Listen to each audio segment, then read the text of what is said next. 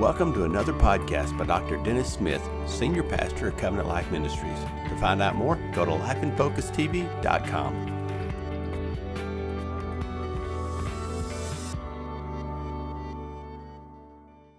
One of the things I noticed in the Vietnamese culture is that when it comes to traveling, being en route somewhere, they don't like to follow anyone else. When you come up behind, even if they're going as fast as what you think you should be going, if you're ever traveling and you come up behind another vehicle, immediately the horn starts blowing and you start looking for a way to get around them. There's something about that culture and the driving habits that says, I got to hurry up, I've got to move. We live in a fast pace in our world today. Everything is hurry up, hurry up, hurry up. It seems like you're always feeling like you're running behind. You're not where you really thought you would be at this point in your life. And we have the question that says, how can I live my life where I'm not just under pressure, where I feel like I got to rush, hurry up? I believe we're living in a day of acceleration like never before. And accelerate means to speed up, to move faster, to increase, to bring about at an earlier time. There are events taking place in our nation and the world. It's not just day by day now, but it's moment by moment. An extreme acceleration. We see it in inventions, technology, world events, politics. Things are happening so fast you just can't keep up with it. Now, however, we know that fast is not always best. Fast is not always a good thing. When it comes to the growth of a human being, the birth of a child, there's a reason they call it full term, go full term. It takes a process and a time, and it's best to go full term because there's development taking place. When it comes to education, you don't skip 4 or 5 levels at one time, although they might have some advanced students. Still, it's a process, and you have to learn things one by one, precept upon precept. Let me ask you a question. Would you rather have the fastest surgeon or the best surgeon? Fast is not always best. Shortstops are not always best either. Going back to the Vietnamese experience again, since it's kind of still on our minds, is that I can think of one shortcut that we took that was not the best, in my opinion. We had traveled 3.5 to 4 hours up the Ho Chi Minh Trail. That was the pathway that we took and traveled up into the mountains there at the boarding school. It seemed to be at the end of the road, so to speak.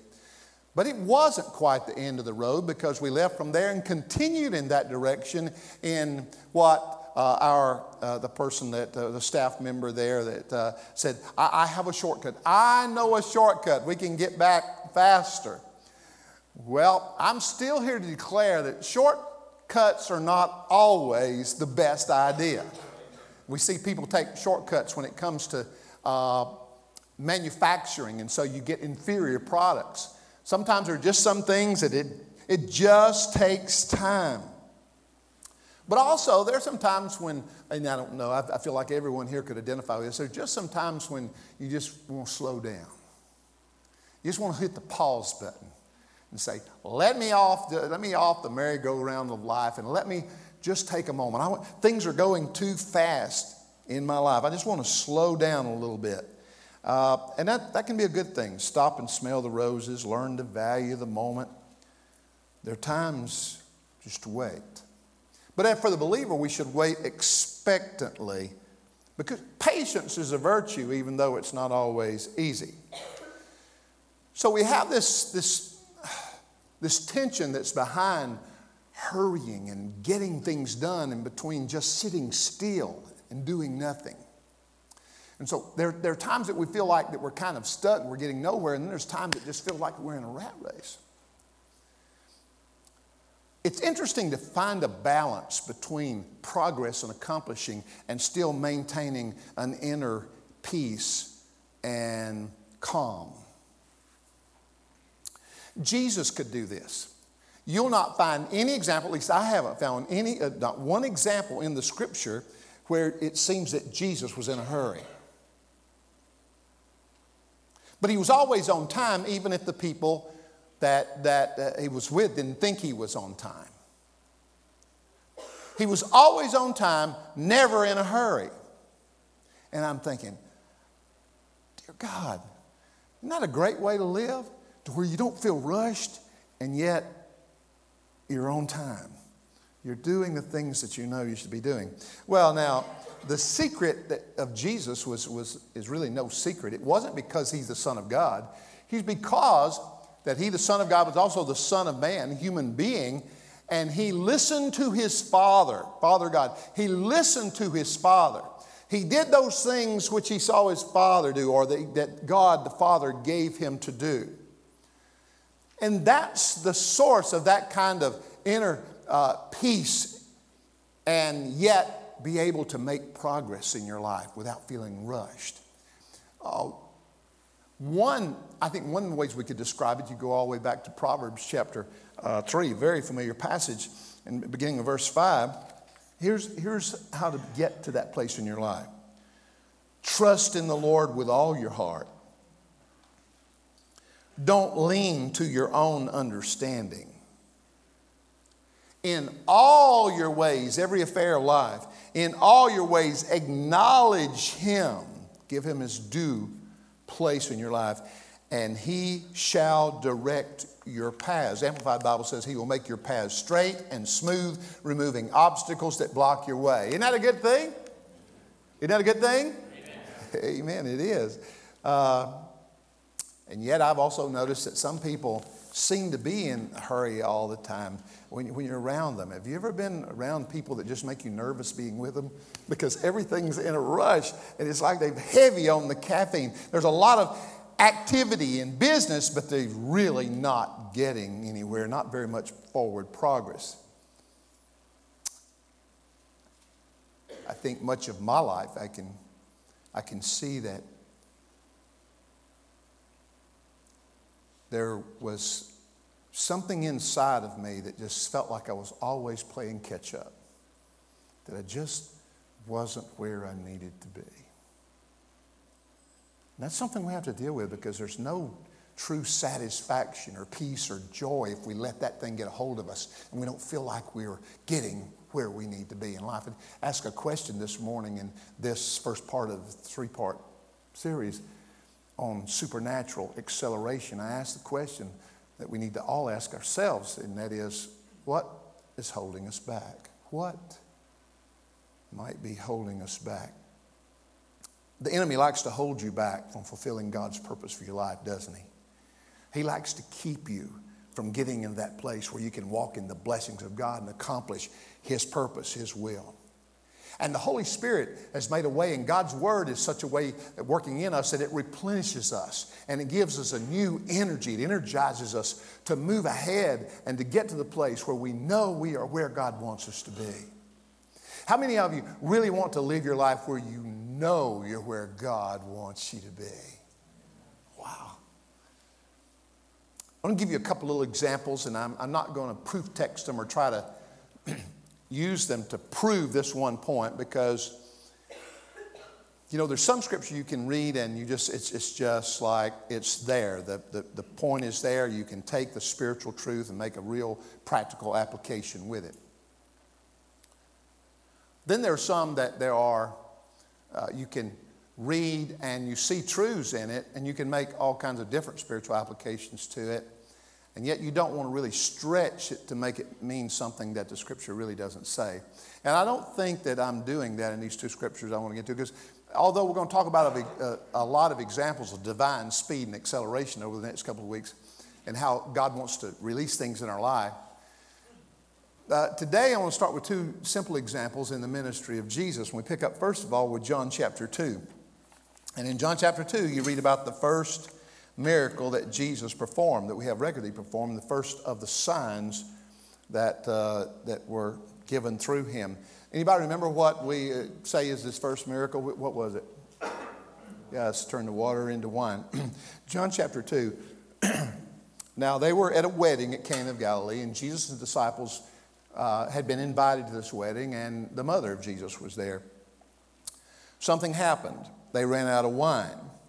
And so, for whatever reason, evidently, I don't know whether it was family members' wedding or what it was, but Jesus' mother felt some type of responsibility that something needed to be done about it, so she went to Jesus. She went to her son Jesus. She knew that he was different. She went to him and said, Jesus, they have no more wine. I love, some people think he's being rude to his mom in the next statement where in many translations it says, woman, what does that have to do with me?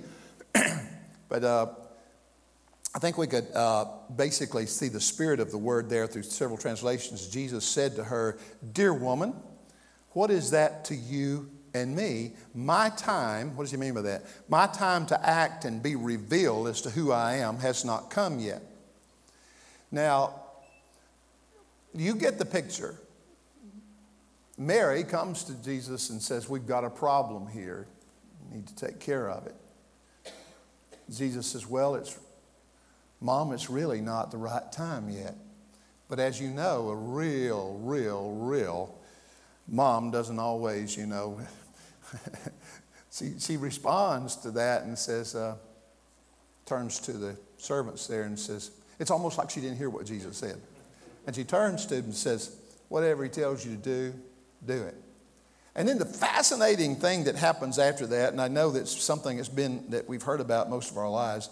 Verse 5 says, whatever he says to you, do it. Verse 6 says, now, there were 6 stone water pots. Now, these are big water containers that they oftentimes use for ceremonial cleansing.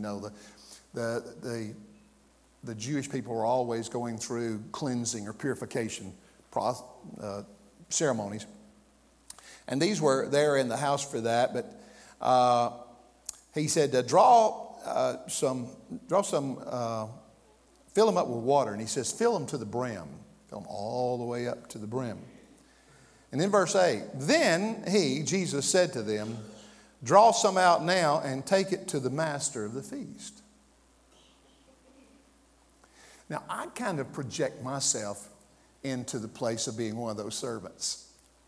It's my responsibility to serve and take this to the master of ceremonies, take it to the host, the one that's in charge here.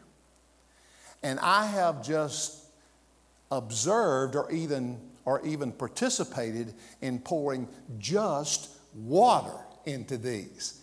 And now Jesus says, take it and give the master of this wedding, take it and give them the drink. I wonder what they were thinking on the way. So they're in the process and they go, the account, they go to the master there and he gets a drink from this water and he says, this is the best wine that you've served all night. Most of the time that doesn't happen. You don't save the best wine to last. You serve the best wine at the beginning because then they get so drunk they don't know what they're drinking at the end of the feast, whether it's good or bad. But you serve the very best. You give the best that you have at the beginning, but you've saved the best for last. A miraculous event. Do you see here that we could, without stretching the scripture, see an example of a supernatural acceleration? There were no grapes as far as we know in these containers. But something happened between the water pot and the master. Something happened in a few moments that absolutely supernaturally transformed water into the best wine. There was something creative about that. Something that was humanly impossible, but it happened quickly. Amazing. Wine production took place from the water pots to the governor. Mark says in Mark chapter 10, verse 27, that what's impossible with man, or that's not humanly possible, is possible with God. Nothing too difficult. You got to get this down inside of you. Nothing is too difficult for your God. Nothing. I want you to look at one other example that I think is interesting with the life of Jesus, and going on to John chapter 6. John chapter 6. Now, what's happened up to this point? There's been the miraculous, supernatural feeding of 5,000 men, or about 10, 12,000 people total, from just a few fish and loaves of bread. Absolutely miraculous. This has just happened. And when this happens, the people are so taken by this, so amazed. They have the very understandable response to it. What was that? They wanted to bow before him and say, "You're the prophet. You're the king that's been promised." And they wanted to exalt him into a place of being the earthly ruler, the Messiah that had come to pull down the Roman government and to begin to exercise authority over the entire world. You see, that was the misconception of most of the people, most of the Jewish people that day. The misconception was that when the Messiah came, that he would be coming to bring deliverance to the nation of Israel and take up rulership as king over the nations. Now that will happen, but that's his next coming. That will happen. They didn't understand this time in between where he would come as suffering servant to die on the cross instead of the reigning and ruling king that would judge. They missed that at that point in time. But they thought, hey, he's come, he's here. No one could do this miraculous event except the king is here. And so what happened? Jesus kind of moved to the side, got out of the crowd, and went and found a way private away from them, because he knew that this would only interfere with his mission. If he had thousands of people that gathered and tried to exalt him in this place and attention drawn to him, he would never be able to accomplish his mission, the mission that God gave him, to come to die in our place. So Jesus has gone away. He slipped away by himself. Look at verse 16. That evening, Jesus' disciples went down to the shore to wait for him. Well, evidently, they got tired of waiting, because in verse 17 it says, "But as darkness fell and Jesus still had not come back, they got into the boat and they headed across the lake toward Capernaum. Soon a gale swept upon them. All right, the sea was getting rough and rising high. The strong wind was blowing as storms that take place quite often on the Sea of Galilee. Verse 19 says, they had rowed 3 or 4 miles. Now, many years ago, I had the opportunity to stand on the shores of the Sea of Galilee, a long time ago. And I think one of my favorite places in visiting Israel had to do with the Sea of Galilee and the Garden of Gethsemane, because these were still very much the same as they were back during the day when Jesus walked on the earth. Sea of Galilee is a beautiful, beautiful lake, but it's big. It's more like an ocean than it is a lake. And so the particular place where they're crossing was about 10 miles across, because the scripture tells us when we study it that they had gone halfway across. So they're out in the middle. Isn't that the place where you want to be? They're out in the middle when the storm hits. So you get the picture of how things are happening.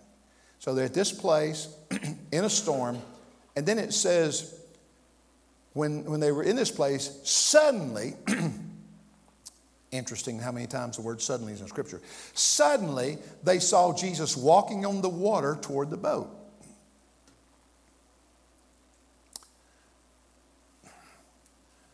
Natural response, next 3 words, they were terrified. Wouldn't you be? They were terrified. But he called out to them. You know, this is in the middle of the storm. It hasn't stilled yet. And he calls out and he says, "Don't be afraid. I am here." And you have to understand that it was more than just saying, "Don't be afraid, y'all. I'm here." What he was declaring is, "Don't be afraid. I am here." Moses said, "God, when they ask me what your name is and how to identify you, the one true living God," he says, "Tell them that I am." And so every time Jesus said, "I am the light of the world, I am the bread of the life," bread of life. I am the way, the truth, and the life. Every time he said I am, especially to the Jew, it was a declaration that he was I am. It was his deity. And so he said, hey guys, don't be afraid. I am is here. Isn't it great when you get to a moment and some things are happening in your life and kind of facing some things and you get a word from the Lord or you feel something down deep inside where God messes up. He says, don't get upset. Don't fear because I got this. I am. I am. So since I am, you don't have to worry. Since he is, the scripture says whoever comes to God must believe that he is and that he's a rewarder of those that diligently seek him. Well, it says that they said, come on into the boat. They were eager to get him into the boat. Now, he wasn't sinking. They didn't have to drag him out to save him. He's walking on the water, and here's the call of their heart. Jesus, we need you.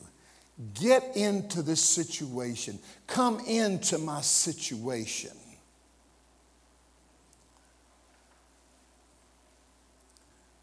And the scripture says that when he got in the boat, when he got in with them, it says,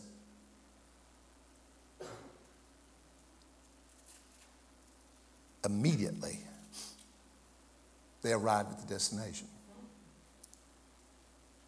Now, I went into a lot of depth in studying this because if I'm going to teach something or share something in the congregation, I want it to have a biblical basis. I don't want it to be hearsay. I don't want it to be, well, I think that might be true. And you'll notice if I say something, I may say, well, in my opinion, or I believe the scripture is teaching this or could be applied in this way. And then there are times when you say, thus saith the Lord, this is what the scripture says. But it's interesting how the Word of God is alive. I could share one scripture, and the Holy Spirit, if you're open to the Holy Spirit speaking to you, I could share one passage of scripture, and there would be all sorts of messages heard by you. Why? Because the Word is confusing? No, because it's alive and it's personal. It's personal.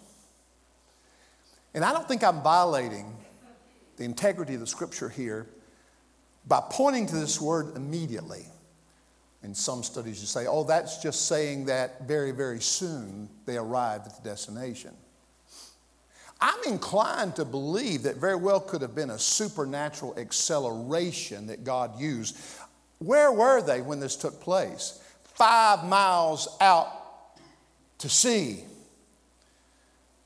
You can't get in a rowboat in that type of situation, been rowing or even a sailboat, you can't get 5 miles immediately.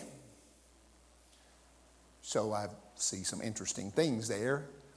First of all, there's a very real possibility that what appeared to them as something that was harmful or troublesome, that when God was in the picture, and I'm talking about the storm, when God was in the picture, God even took that thing, and when they surrendered the situation to him, the supernatural, the wind that was used that could have been destructive for them ended up getting them to their destination.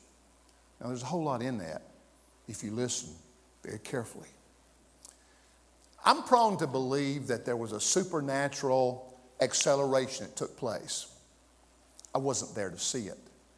But I think they invited Jesus into their situation.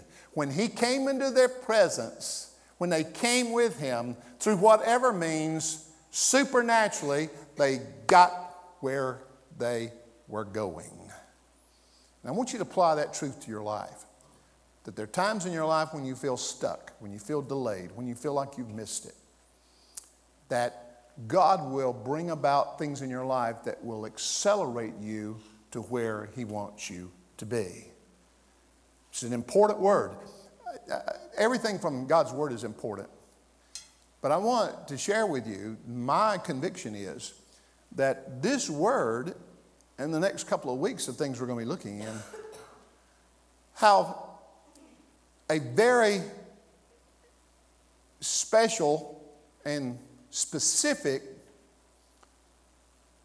purpose for many of you right now and for us as a ministry right now. This is a word for this season.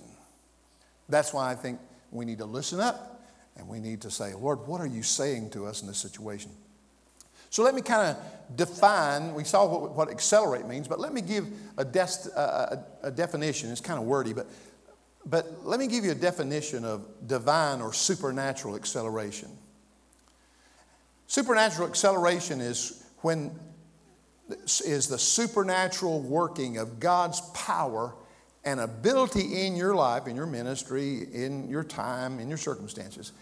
It's a supernatural working of God's power and ability in your life to bring things to pass at a much faster rate than humanly possible. It expedites things in your life. Divine supernatural acceleration is the spiritual enablement and empowerment that energizes us to accomplish in a short time what would normally take much longer.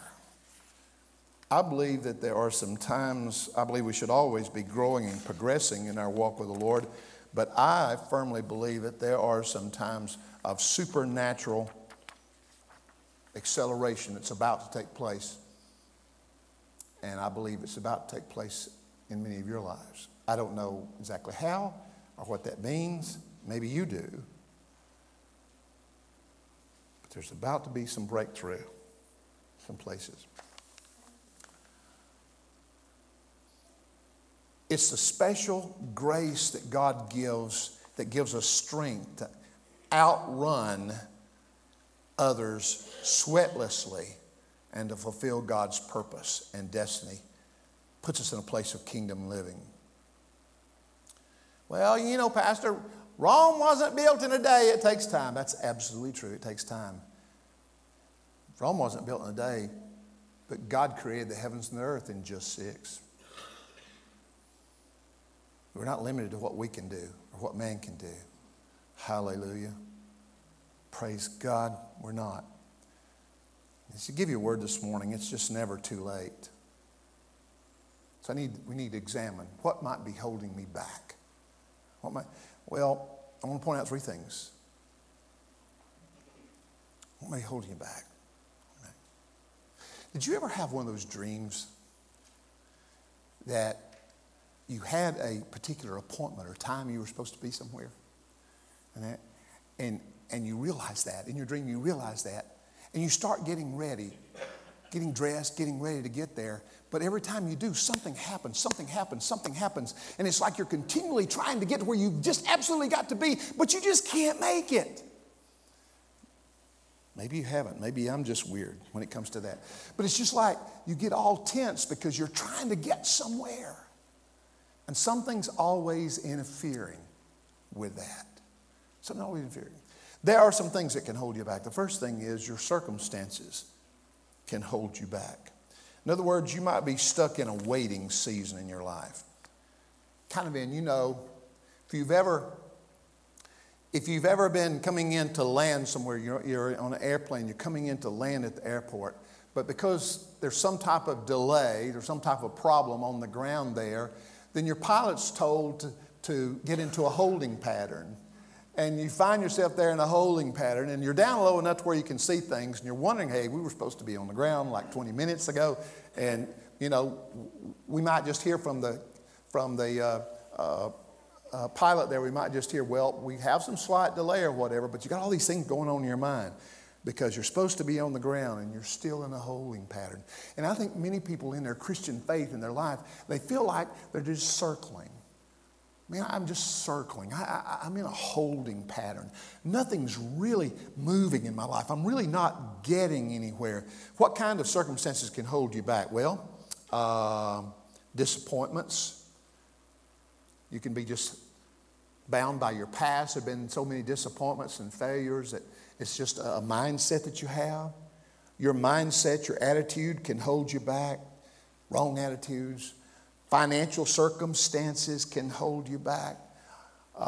Spiritual laziness can hold you back. Even your living situation maybe seems to be holding you back. But we can see that oftentimes we're kept from being where we need to be because there's just circumstances going on in our life and they're just in our way. You remember that Moses, he was an Israelite there among the Egyptians, and he was aware of that, and then in trying to protect one of the Israelites there that was discovered that he was an Egyptian. He was an Israelite there and killed a man, and he was kind of a hunted man there. There's a lot of things going on at that particular time in his life. And so he fled. He got out of town, got out of the way. And for the next 40 years, he lives as a shepherd out in the desert area. 40 years. Now, he was about 40 when he went there. So he's out there about 40 years, so at 80 years of age. You know, there had been a time when he felt like he could really make a difference, but it just didn't work out because circumstances just didn't work out the way he thought they would. Now, at the age of 80, it still had not happened. He was not able to accomplish what he felt like he was supposed to accomplish. But get this. Listen now. Something happened. God had not forgotten. He was not forgotten. He had an encounter, a supernatural encounter with God. And I'm telling you that this is the one thing that stands in the way of many people experiencing all that God has for them and all that God's called them to be, is that they really have not they've not experienced a real, genuine encounter with a living God. It's mental. They believe in God. They believe the Bible is the Word of God.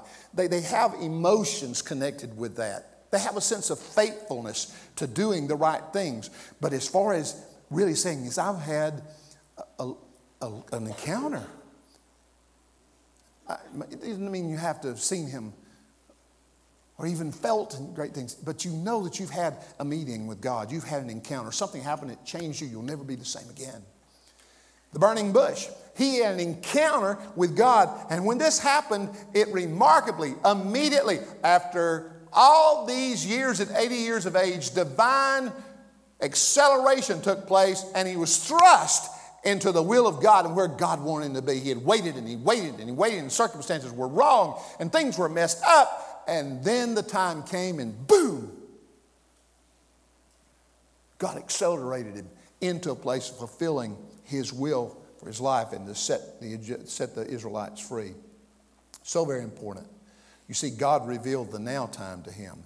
So circumstances can hinder you. A lot of things can hinder you, but you need to also realize that even in those circumstances, keep your faith intact. Surrender the situation to God. And as you walk this out, even the time that seems to have been wasted and where you feel like it's been interfered with being and doing what you know God has called you to do, unbeknownst to you, that time is a season of preparation where God is getting you ready for fast, for speed, for divine acceleration. So it's kind of like stand still, going about 20 miles an hour in about a 70-mile speed zone there, and then boom, quickly, immediately, things began to unfold. Had you not been prepared, had you not been equipped, had things not happened in your life, you would not have been prepared for the speed. You would not have been prepared to get where God wants you to be. So there's sometimes circumstances we need to rebuke, get out of our way, lay things aside. Yes, the devil's interfering. But God can even take those circumstances, and if we surrender the situation to him, he's building things inside of us so that we'll be ready when things speed up. Does that make any sense? Do you remember what Moses was doing for those 40 years? What was he doing? He was learning to be an effective shepherd. Do you not think that he learned some valuable things in shepherding millions of people? Of course he did. The first thing, the circumstances, the fresh encounter, vision, that's what we need. The second thing is you feel like you're being held back when you just feel like you've missed it. You've made some bad decisions and you're just going the wrong way. Old Testament example. What's one of the first ones that comes to mind when I say it's gone the wrong way? Jonah. God called him to go to Nineveh, preach repentance, preach revival. He says, I'm going to destroy that city. Jonah didn't want to go to Nineveh. He didn't really care for the people, didn't want to be there. So he went in the wrong direction. So there was a delay. There was a delay. But things happened and it came to a climax there to where what seemed to be his destruction, being thrown into the water, became his salvation. And when he was swallowed by a large fish and then thrown up on the land, on soil there, he was going the wrong way. Something happened that turned his life around, and then immediately he was on shore ready to do what God called him to do. We may not have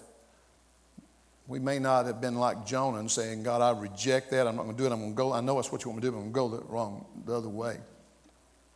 It may not seem that clear to us that we made that kind of decision. But isn't it a possibility? Isn't it a possibility that there's some areas in our life where we do know that we've missed it? We've messed up.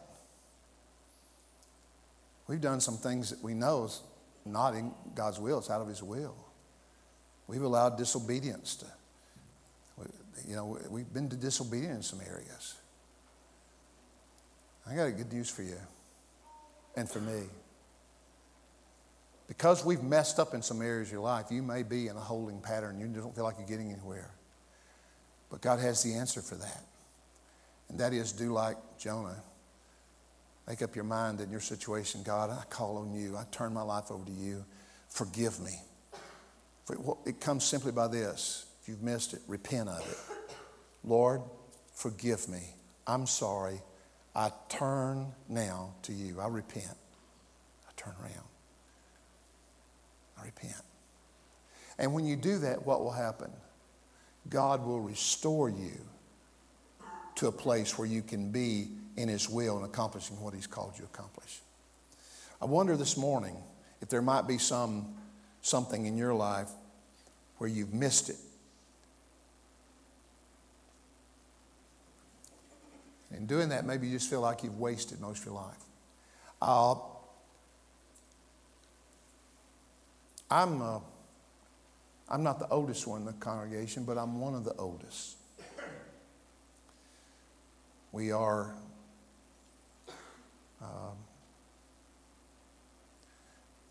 a noble and mature group, aren't we? Hallelujah. Amen. For many of us, we've been together about 25 years. And some of you were just young whippersnappers when we first got together.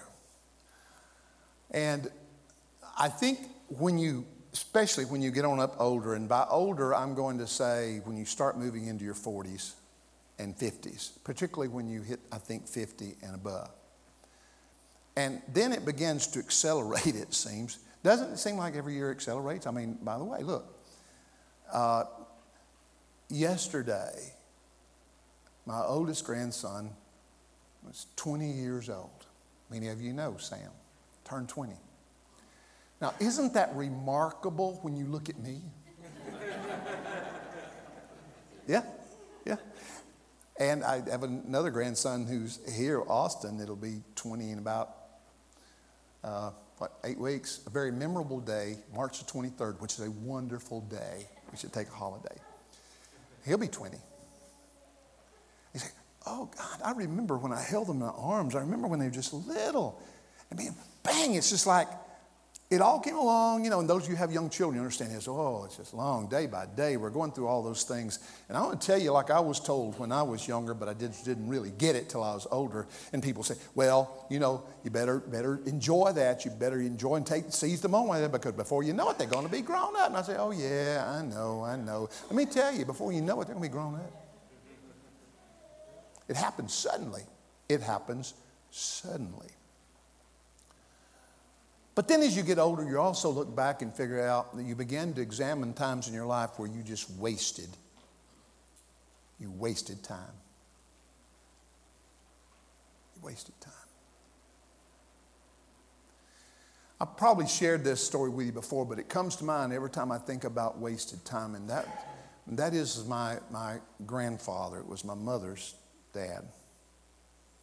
He was a good man, a hard-working man.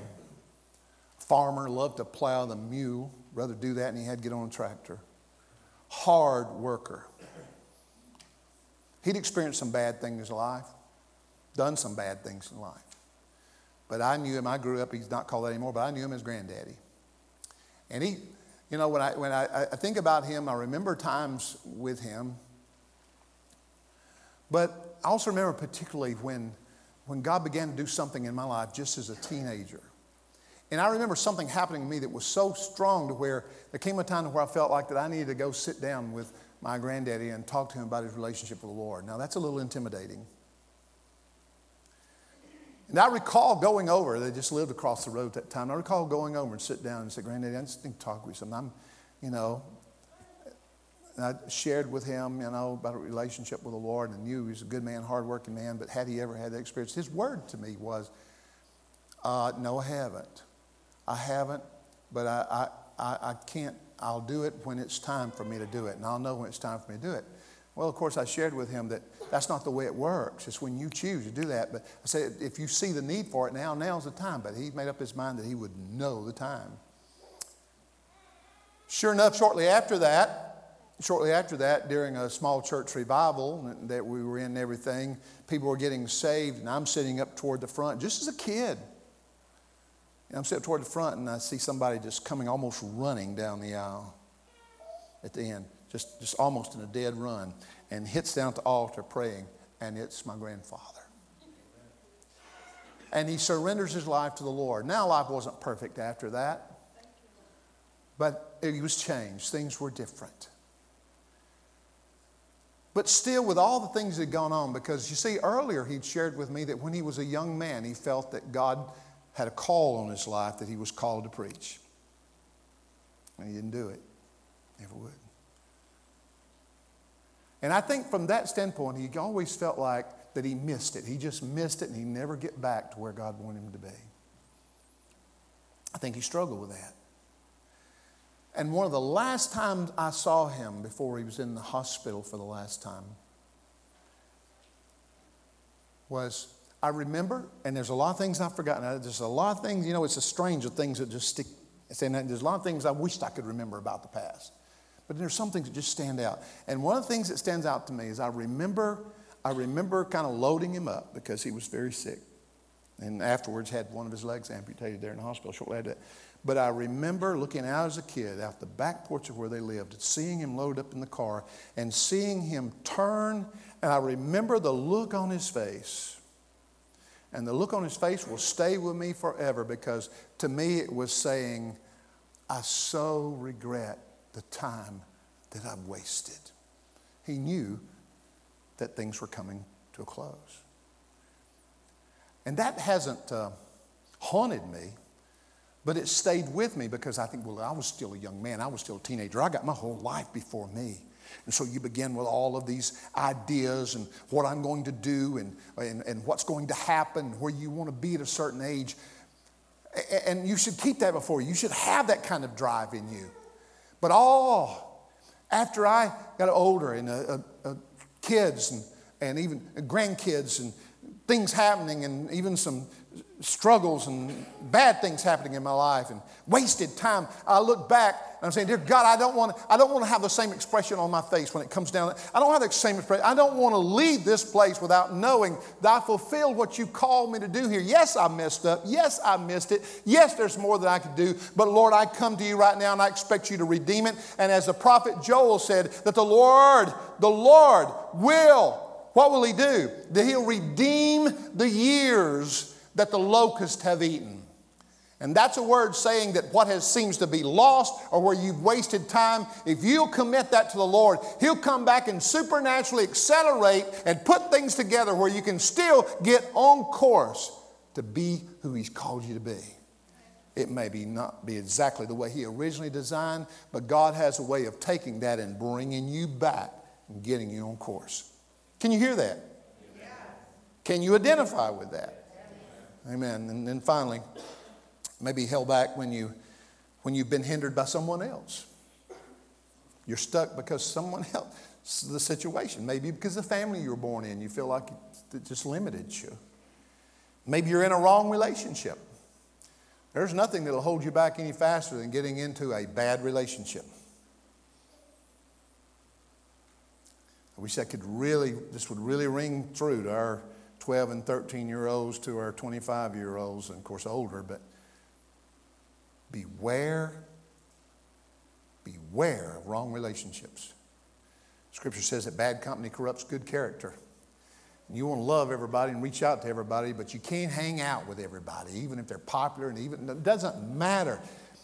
Live in a way that honors the Lord. Choose friends that you can connect with, that you can pray with, that have a relationship with Christ. Those are the ones you want to spend most of your time with. It'll help you. Well, people can hinder you. Joseph in the Old Testament was hindered. He was hindered. His brothers threw him in a pit, then sold him into slavery. Then he came under the headship of Pharaoh there, if you will, and then thrown into prison and lied about. Over and over again, year after year after year after year, these things happen. And then, suddenly, if you read the whole account, suddenly in one day's time, he went from the prison to the palace. One day.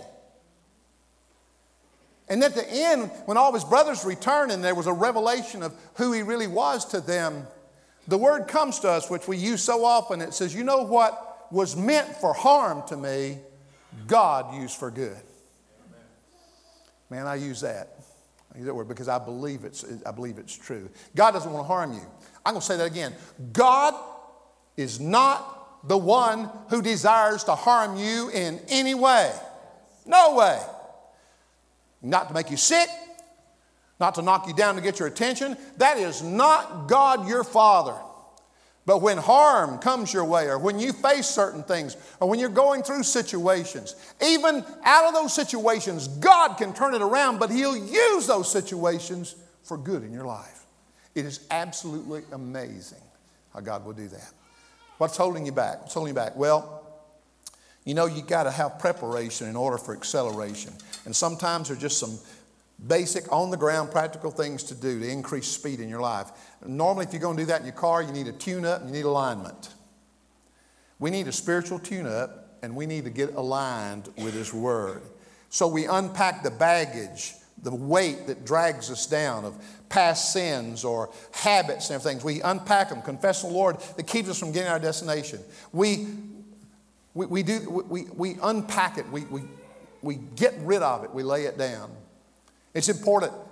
If you're going to prepare for acceleration, you got to get to a place where you don't neglect worship or the word or prayer. It's got to be a vital part in your life. You'll be hindered from acceleration if you compromise. The tendency today of so many believers is to compromise, to become like everyone else, to adapt the standards of the world, to be popular, to be accepted. Political correctness is not only at work in government and in society, it's at work in the church.